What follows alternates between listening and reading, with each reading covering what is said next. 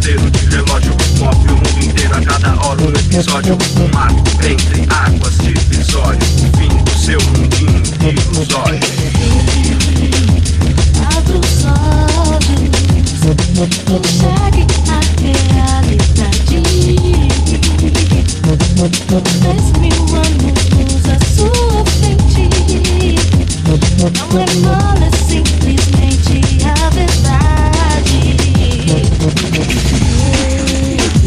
Abra os olhos, enxergue a realidade. 10.000 anos à sua frente. Não é mole, é simplesmente a verdade.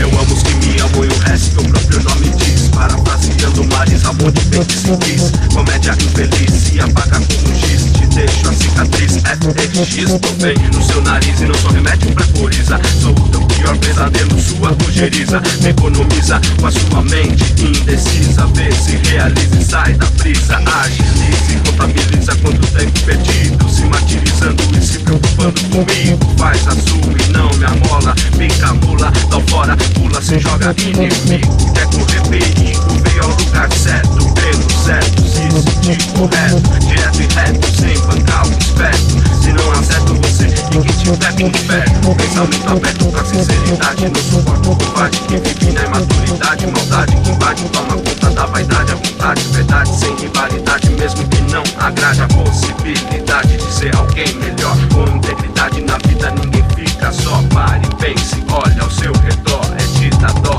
mas escolheu o lado bem pior. Abra os olhos, enxergue a realidade. 10.000 anos à sua frente. Não é mal, é simplesmente a verdade. Abra os olhos, enxergue a realidade. 10.000 anos à sua frente. Não é mal, é simplesmente a verdade.